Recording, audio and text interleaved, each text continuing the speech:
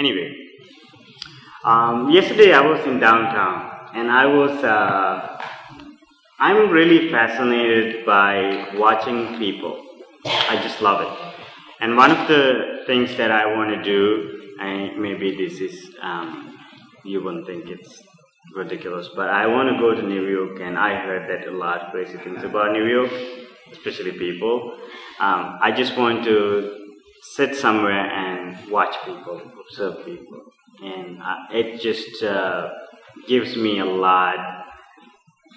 I don't know. I want to say wisdom, but I don't want to be judgmental. But I learn a lot from Inside. Yeah, maybe inside. Anyway, so I was walking on the street, on Madison Street, towards the United Center, and if you've been there, and that was very interesting, and I was being very mindful. Well, sometimes I lost it, but most of the part I did good. It was interesting to watch people that walk on the street, and I was like, the two things came to my mind when I watched these people who live in the city. I thought maybe they are either overachievers or biggest losers. One of those, two things. And then there are so many things going on in the city, and so people who come and enjoy it is most of the time, I think, outsiders come, foreigners, and these people come and enjoy it, and the people who live in there, like, just on the run all the time, on the go. So I thought that, this is really interesting because I text a lot. And I was texting with a friend a couple days ago, and so he was visiting California, and he was sending me these pictures, and he said, "Oh, this is really beautiful, awesome, you got to see it." And but my idea about that is a little bit different. And I think that wherever you are, you can find the beauty or the happiness.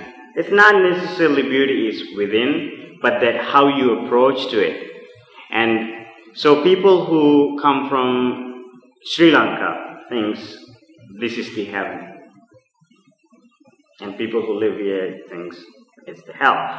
And then when you go to Sri Lanka, they think, "Oh my God, this is really awesome. I want to live there." And then they have expectation. I want to next time born in Sri Lanka. But people who live there, if you sponsor them, they come here right away. So it's just the way you look at things, your perspective on things, So it doesn't matter where you live, you can make it beautiful and you can enjoy it. So I'm not really into traveling, but I like to see the beauty that we have already where I am, and because it's a human condition. I think when we go somewhere and then we are excited, but it doesn't last long. And it just goes away. And so people live in the cities too. And most of the people who lived in city, their most of the life, and then when they moved somewhere else, the story is, "Oh God, I hated the city, and I don't want to go back. I like the green, I like the fresh air." But then people live here, like myself, I want to go back and live in the city. So it's, we have to, when we have these irrational thoughts, I think we kind of have to observe those things and, really watch what's going on. So, anyway, so on the street, come back to this street. So when people like that, I think two things, I think that something that can happen is that we become very introverted, and we really don't see that how other people would feel, and then how other people would, if I were in that situation, how would I react? So we went to the United Center, and there were like thousands of people, and I went to a concert, and Aerosmith was playing. That was great. And so I was there, and I was sitting in this row, and there were 2 rows, front me, and it just music takes in, and then I hated the beer smell. So people were, and then all of a sudden, like after 45 minutes, people started to stand up. And something that they don't realize is that people who are back rows cannot see. And so there was a lady on my row, and she got up and said, "Hey, guys, we can't see. Would you please sit down?" And at that moment, they were enjoying they were mingling with other people, and they were just enjoying the concert, and they really didn't want to, to think about it. And so their reaction with anger, who you are, who do you think you are? You can't tell me what to do. I have paid, but something that they don't realize, that person has paid for that too. And then she was, she got frustrated, and she sat down. And then I thought, I saw that, those 2 rows people, and they were high five, and they thought, oh, we won it, and we got what we want. So I thought it's a good point, that something that I observed when I was there. And at the same time I was, watching this thing, what I realized was that how we are not in tune to how other people feel.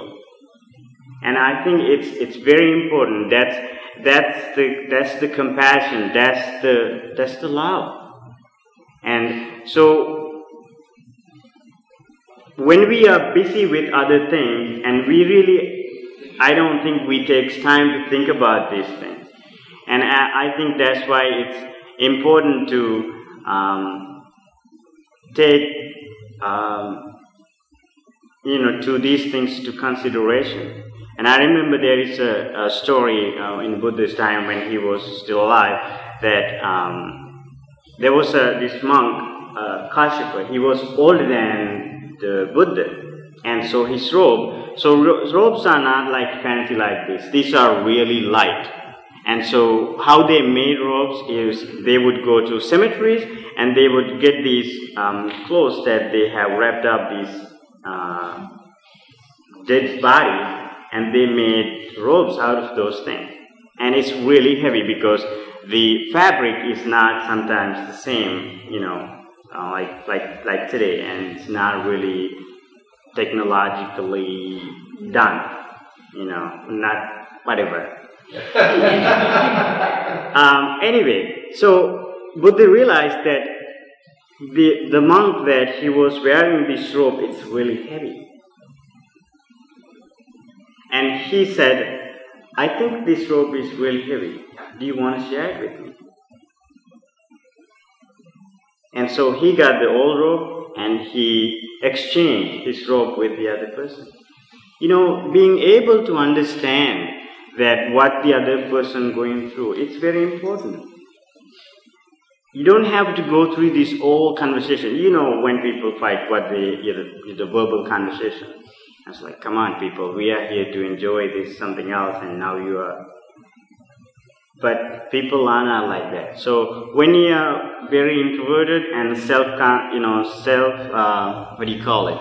Contained. Observe. We really don't see that. I think it's a very important thing to realize, and we become very narrow. It's me, I want to get what I want. I don't care about other people. So it's not about that. That's why I think people, most of the time, that people don't like the environment that they live because they don't share things that they have. It doesn't have to be materials, but there are so many things that we can, as humans, share with each other. So, that's something that I learned actually when I was down there, and I was thinking when I have time, which is not really, I don't have any time. I want to go down there and just walk on the streets. It would be really nice, a good experience, just to observe people and how they, do things. And we can broaden our awareness, and we can be more open-minded, and we can accept, and we can in tune with other people and help them out. Not really materially. Maybe you don't have ability to help. Maybe you are weak physically, but it's still, maybe just a word, maybe a smile. And so when I walked on the street yesterday, I think I passed thousands of people, but I don't remember a single person smiled at me. And I wasn't expecting it. I'm saying that how people don't realize that, how people get stressed out, how people don't really, take time to look around and see the amazing things that we share, how the similarities that we have as humans. So I think it's very important. So those are important things in our life if you are trying to pursue happiness. Yeah. So, any ideas, questions? Yes. Yeah, that girl who couldn't see the concert because people were standing up. She sat down. She was kind of she had like a mental suffering. Is that right? She was suffering mentally? Yeah, because it's a $50 ticket. I would suffer too. Well, the guys that were standing up and looked at her while she was suffering, if they were in tune with her mentally and could feel her suffering, if they could experience her suffering as human beings, that would probably give them motivation to sit down. Don't you think? Yes. I'm sorry. You see where I'm getting at? Yes. It's a good point because, when Buddha talked about Metta Sutta, he brought up this point at the end. He says that we have to develop our loving kindness up to a point that, like, a mom look at her parents, look at, their child. You want them to be protected, you want them to be successful, and so whenever that they are going through a difficult time, that you feel it. And that connection, making that connection, we have to make sure that that's where my loving kindness, my path leads towards. So I think it's a good point. Thank you. I think when we do that, we see it. Yes. Sarah? A few times, what I do is if I meet someone, or if I see someone, I'll say hello or nod at them, and they'll stop and try looking at me, try to think, and if they start talking, the look on their faces, just trying to figure out if they know me. It's just people are not used to someone who they don't know saying hello and asking how they're doing. Exactly. Yeah, we are so self-centered, and our world is what we know, and our relatives, He looked at me and smiled at me. I don't know him. come on, people, just get over it and just smile back. That's what I want to say. Anyway. Yes. I appreciate the topic you brought up. From the perspective of, I've gone there. You know, I actually have come to the conclusion that self-centeredness is a good thing. And the reason why I've come to this conclusion is that I've empathized with people to the point that I spend a lot of time worrying about them. I try to give them a lot. And then I end up losing myself in them and losing sight of my, let's say my God. So I kind of switched over to, I want to be full in my God essence. And I bless other people, but I just don't want to get involved in their stuff anymore. So I really appreciate what you're saying, and I guess I'm kind of, I don't want to go there anymore. I want to be compassionate towards them and loving of them, but I'm not going to get stuck in their stuff. I'm on to joy, peace, abundance, freedom, love. And I'll smile because I feel great, but I'm not going to get stuck in their gunk. And what do you think about that? Yeah. This just strikes me. My daughter and I were downtown yesterday too, and we were walking around. And one of the things, I'm kind of like you, I get sucked in, I have to go to the extreme of, oh my gosh, these poor people and what have you. So of course there are a lot of homeless people down there. And we're walking by them, and I didn't even have a quarter today. So my initial reaction is to just ignore them and pretend like they're not there because I feel bad because I can't put something in their can. But rather than getting caught up in the whole, they're suffering, and literally, I was the type of person who would start to cry, or this type of thing. I turned to her and I said, I'm not going to just walk by and not smile at these people. Because I said to her, it must be terrible to sit there and feel like you're completely invisible. Like people are stepping over you and not even acknowledging your existence. So I kind of did that practice a little bit, where I just stopped and smiled and just said, hi, and maybe they had that expectation because the can started to jingle, like, thanks for the smile, but I have my can. But at least I felt like I acknowledged them. You're a person and you're here. You're not just invisible, and maybe I don't have a quarter to give you. And I felt better. Like, I didn't get sucked into the whole miserable thing. I just thought, I don't know what choices brought them to where they are, or, what in their life brought them there, but that's all I can do right now. But I totally get what you're saying. So, going back to your question, I think, there are a lot of things has to do with expectations that we expect when we love somebody, or when we take care of somebody, when we're worried about the world, and we are expecting it to be a certain way, but it's never going to happen. But it's still, we are individuals, and, people try to say, oh, we are one. I don't know, I buy it. We are individuals. We have these, genetic traits that we passed on, and then we have other things, environmental things that we grew up with. And so these things just kicks in, and we going to be who we are, and we cannot change that. So when you love somebody, you should be able to love that person without judging to a fullest capacity, but it's still being able to, separate when you need to make that separation. It's very important, otherwise you're going to suffer like hell. So kind of make sense?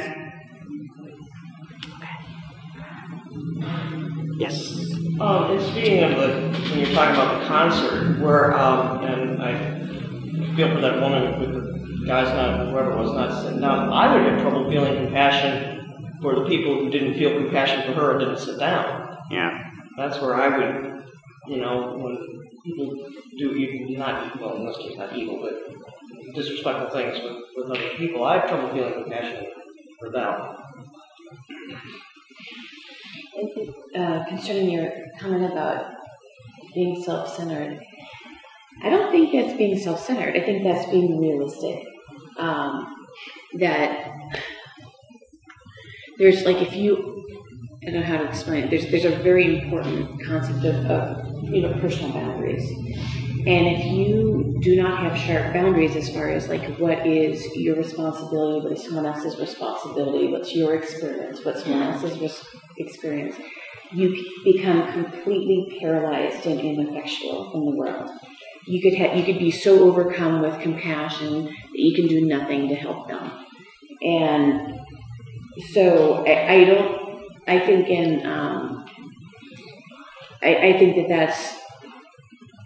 that is very, I think that's realistic. There's this concept that I use a lot, is that the person that's responsible for the problem is the one who has the power to change it. It's not necessarily the one who caused it, the one who's suffering. It's the one who has the power to change it. And if you're not the one who has the power to change it, then your suffering serves no purpose because it will not motivate the problem to be solved. Thank you. You know, and I do want to clarify, when I mean self-centered, I mean centered in self. No, that's what I mean. Balance, right? No, yeah. I guess that's the wrong word. I guess when you said that, I thought, oh my gosh, I had other people you thinking, oh, she is feeling badly about this one. This is exactly right thing to do. It's exactly the right thing to do. You have to do that.